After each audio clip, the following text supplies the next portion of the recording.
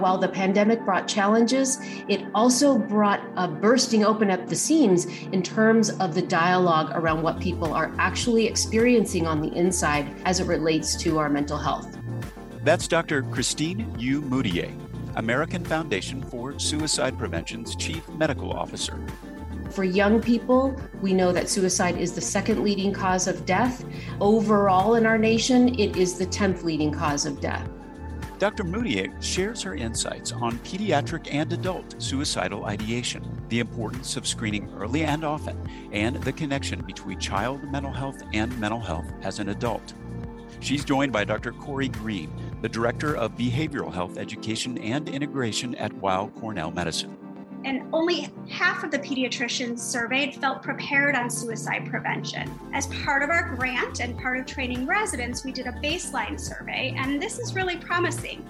Dr. Green shares her case study on how they've implemented risk reduction efforts in her own practice. All on this episode of Moving Medicine.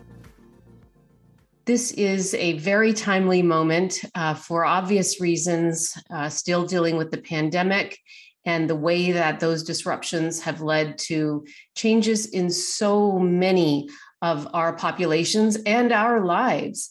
And it is a time where in the national dialogue around mental health and suicide prevention, even before the pandemic, but especially during the pandemic, there have been changes in terms of opening up, realizing that mental health is a part of health, that we can shed stigma, but it's also a time when we need to take steps within the health system arena to really address suicide as the public health crisis that it is.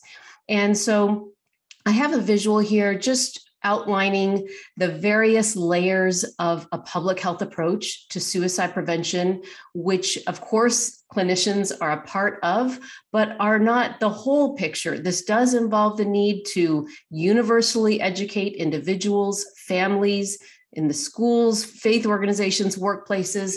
But at the end of the day, where everyone always is referred if they are deemed to be having suicidal thoughts or be carrying any increase in suicide risk is to their health practitioner. And oftentimes that starts with primary care or the emergency department. Many people don't actually end up making it to a mental health professional, although, of course, we want more to. But there is absolutely a role for every one of us, and particularly in the health system, to play when it comes to reducing suicide risk.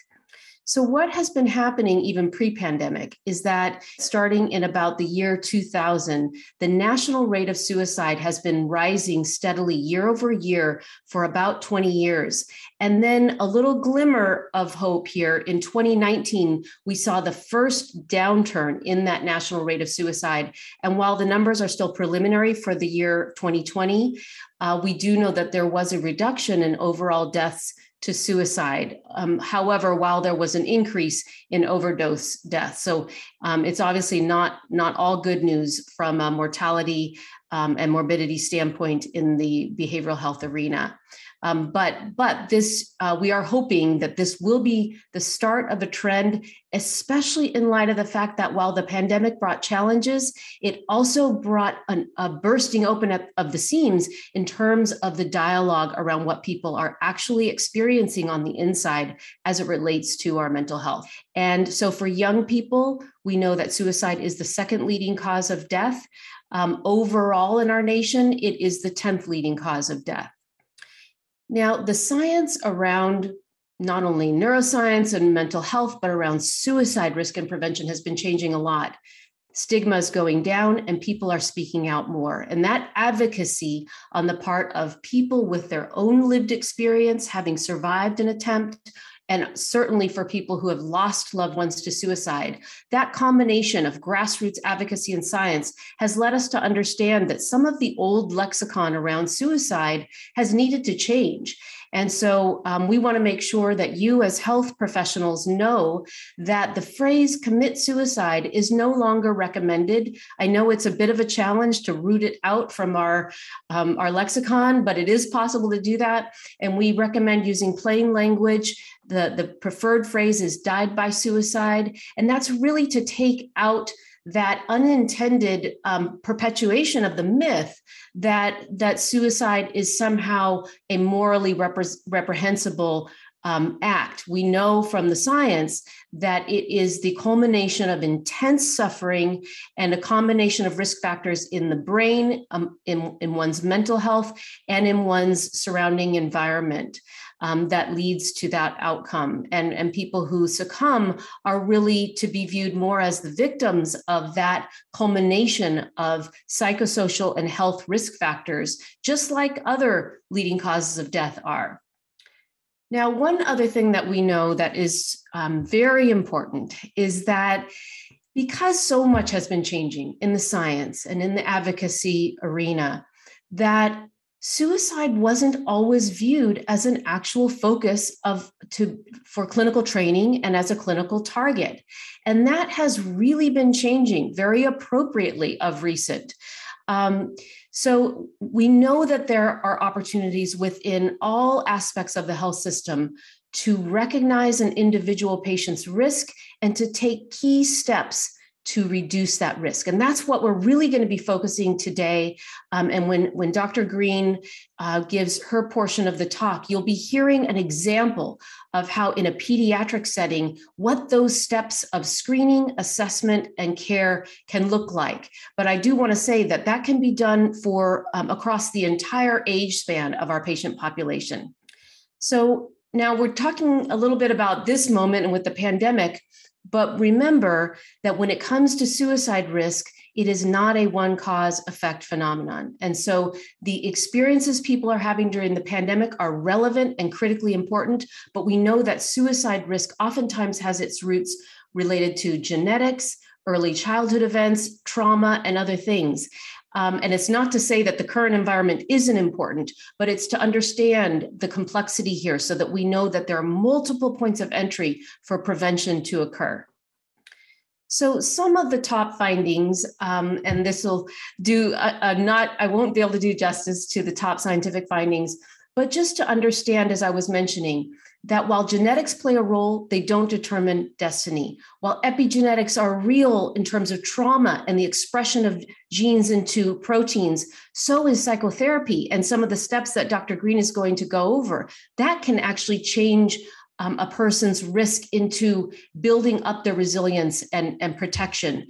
And while suicide contagion is a real phenomenon, I think what has happened oftentimes is that has gotten conflated with the opportunity to ask if somebody is having suicidal thoughts, which is not at all the same issue as contagion. And so it is important to ask very directly if you are worried about someone.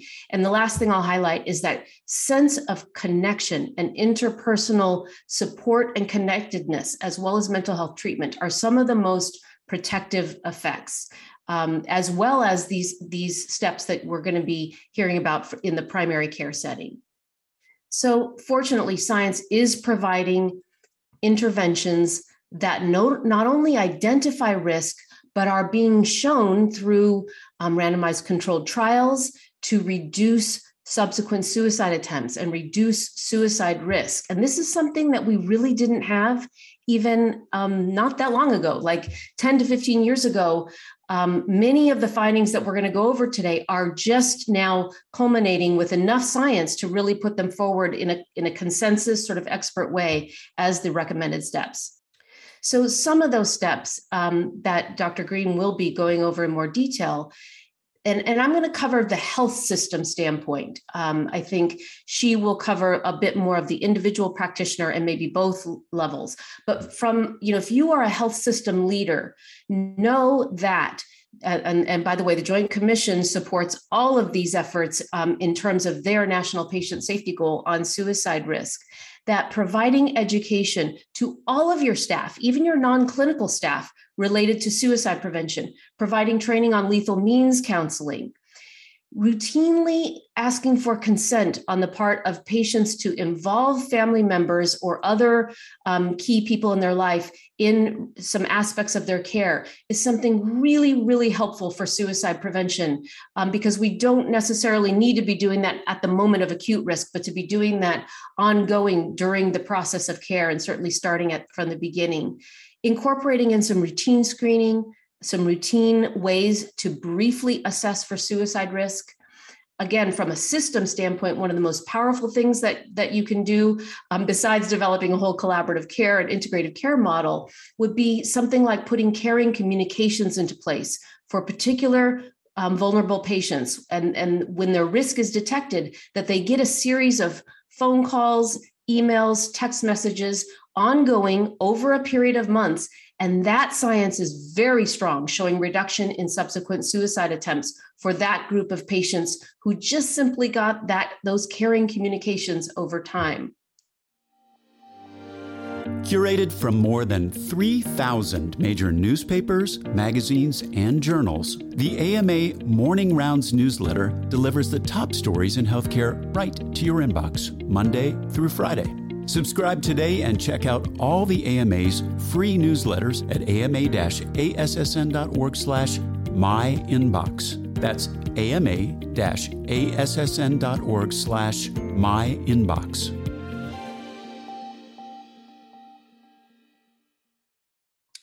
And of course, incorporating the electronic health record into all of this so that these steps can be made clear for practitioners, so everyone is trained on what to do, rather than having the individual practitioner feeling that the burden is entirely on them, and not supported by the system and ways to get the patient the help that they need and have time for the clinician to take care of the patient. But asking and listening is very recommended. As I've mentioned, health systems, clinicians, and loved ones all have a role to play.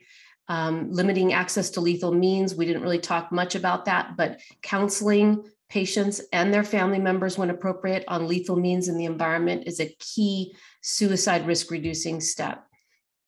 And I do want to thank you. I know that you all are on the front lines, and it has not been an easy time. This is for us as health professionals. If we find ourselves or our colleagues struggling, know that there is help available in many different avenues that are safe and confidential for you. I'll turn it over to Dr. Green. Thank you so much. It's an honor to be presenting with a true expert who gave us a lot of great material. And that's my disclosure. I am not an expert in suicide. I am not a lead researcher, and I don't have it all figured out. But I am a pediatrician who spent the past decade really thinking about how we can integrate mental health into pediatric care. And along that road, I have realized that suicide is now being the second leading cause of death starting at age 10 is something that we really need to pay attention to. This is kind of a continuum of care of mental health that you can integrate into practice. We've created policy statements. I've worked with the American Academy of Pediatrics, who mental health integration is a top priority, as is suicide prevention. But when it comes to suicide, people panic. And let me just step back again. I said I'm not an expert, but about 2 years ago, I did write a small grant with my psychiatry counterpart to become part of a Zero Suicide Learning Collaborative. Now that gave me knowledge, skills, and a little bit of resources to really start implementing suicide screening, suicide prevention, and actually training pediatric residents to do a better job of identification and responding to suicide risk. So when we talk about suicide prevention, is it preventable? We have to look at it, through that lens. As a primary care clinician, prevention is our cornerstone. As a pediatrician, prevention, promotion, identify early. That is what we do, right? We have vaccines, and I can count on two hands how many cases of meningitis I've seen compared to my mentors.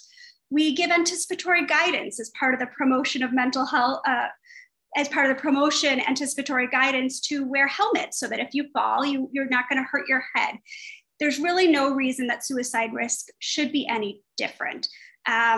Mental health in general, we should be promoting positive parenting strategies, ways to build resilience and social connectedness in children. A little bit of background on pediatricians' experiences and attitudes. A national survey done by the American Academy of Pediatrics to practicing pediatricians who saw patients over the age of 9 found that 8 out of 10 had a patient attempt suicide in their career. So Suicide is scary for a lot of us, and we want to refer, but we're seeing it, right? And only half of the pediatricians surveyed felt prepared on suicide prevention. As part of our grant and part of training residents, we did a baseline survey, and this is really promising. 100% of our sample, which is about 50 residents, agreed that it is the pediatricians responsible to identify suicide risk, and almost 100%, 96, think it's the pediatrician's responsibility to perform a safety plan when risk identified. So this is great. The younger generation has it. A lot of us panic when we see suicide. But we have to learn what the tools are, learn the science, and learn how to get help so that we don't panic, because we really have to look at this through a prevention lens. This is from the AAP's toolkit on suicide prevention, really looking at a fact sheet for primary care clinicians and what we should be doing. Screening, managing a positive screen, counseling about lethal means restriction, ongoing care and follow-up. And we'll dive into each of those a little bit now. So identification and screening. I will get a little bit into which screening tool we chose after this, but these are the ways to identify. Pediatric clinicians love our HEADS assessment, right? And it's grown with 4 S's, social media, but the S's are sexual activity, safety, suicide, social media. So there is the validated history, but we do know that a lot of patients disclose more when they're writing it down, when it's by themselves. So screening tools are great and help, and they also help with how you word questions. Sometimes when we're busy and there are patients waiting, you get really mixed up and maybe you're not really asking about killing but hurt and you get confused. So we really endorse using screening tools.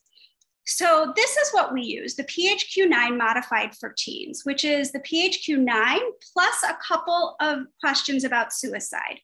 So although the PHQ-9 modified for teens has not been validated in research, it has been shown to increase identification over just the normal PHQ-9. There is a question, number 9, that is on all of the PHQs, thoughts that you would be better off dead or hurting yourself in some way. And then there are 2 additional questions at the bottom. Has there been a time in the past month when you've had thoughts? Have you ever in your life attempted? Now, these are questions that can then help you identify the risk and then want to do a further assessment. And right now, this is what we use. We are currently in the process of making this an electronic screen. Sending it out electronically before the visit is tricky because if there is a safety concern, who's going to see it and when? But we are creating safety in baskets so that our social work team gets notified. And what we do, which there really isn't evidence to support this, is if any of those 3 questions were positive in the PHQ modified for teen, we then use the Columbia Suicide Severity Rating Scale. Now, some would say you're going to miss people just with the PHQ modified for teens, and you should be doing this, or I will show you an additional screen in a second, those as well, because it will catch more. I'm at the stage where I need to get our rate from 60% screening to 99% screening. So I can't ask people to do a secondary screen. And the PHQ-9A really helps with identification. The CSSRS really is what is triggered in our electronic health record if the PHQ modified teen is positive. And here are the questions. It doesn't look like this in the EHR, although I wish it did, because the color coding really helps you with your risk assessment, which we'll get to.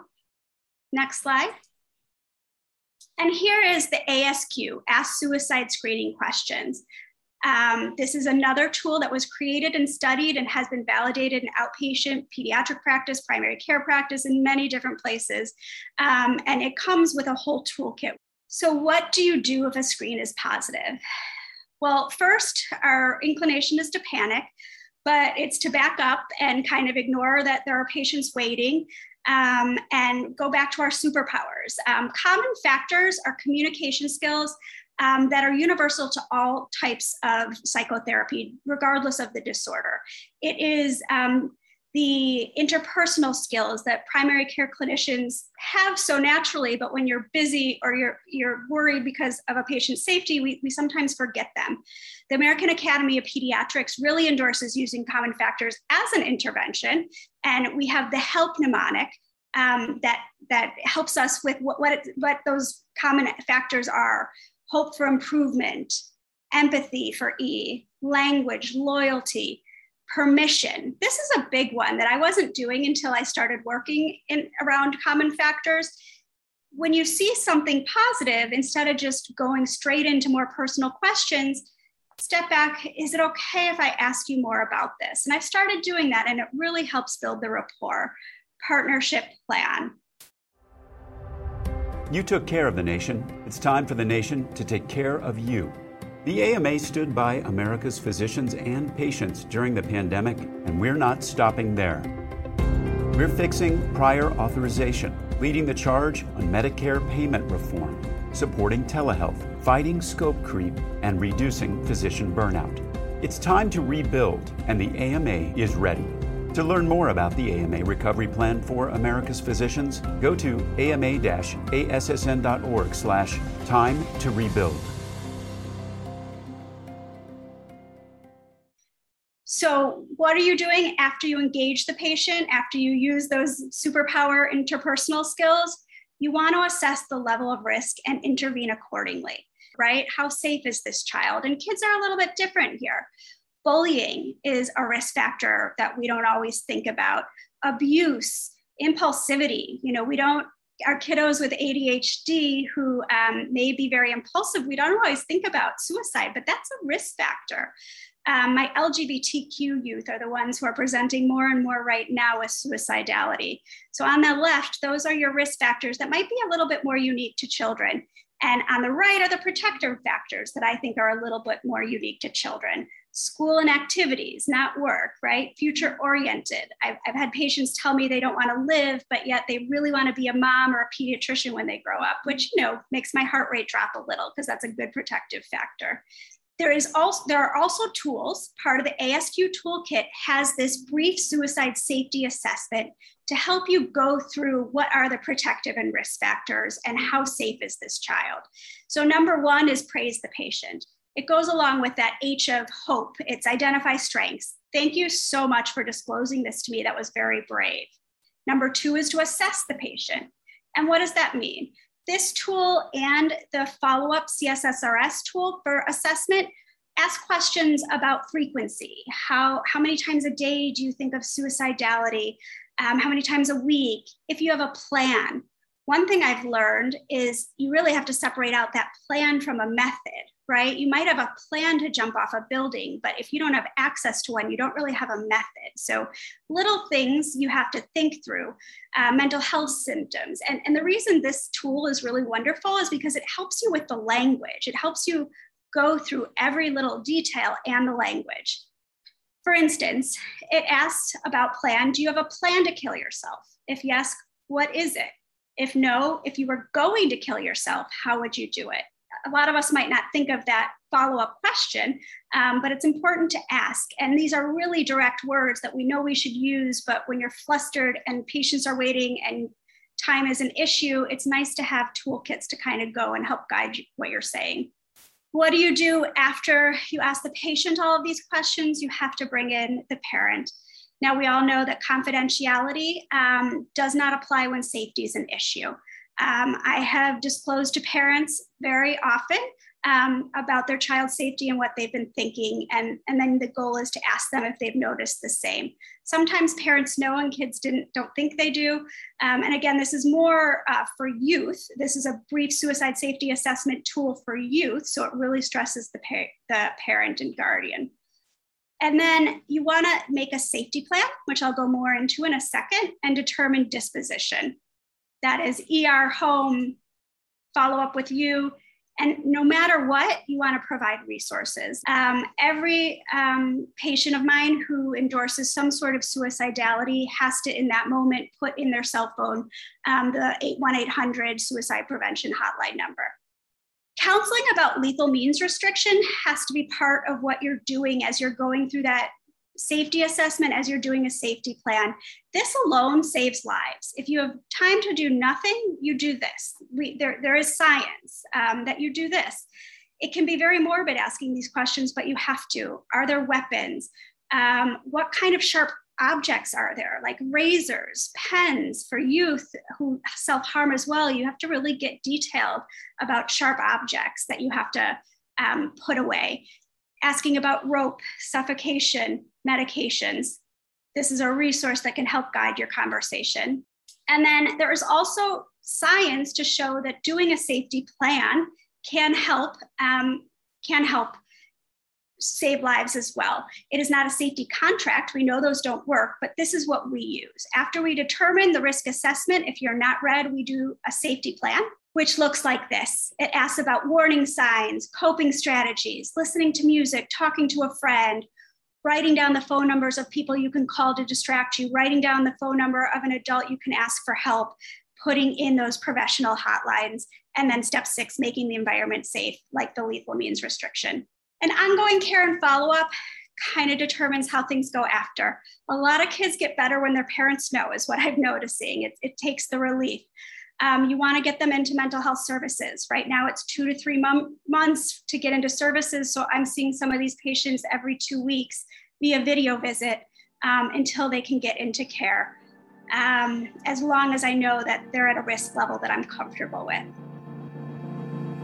You just heard from Dr. Christine U. Moutier and Dr. Corey Green in collaboration with the Behavioral Health Integration Collaborative's Overcoming Obstacles series. You can subscribe to Moving Medicine and other great AMA podcasts anywhere you listen to yours, or visit ama-assn.org/podcasts. I'm Todd Unger, and this is Moving Medicine.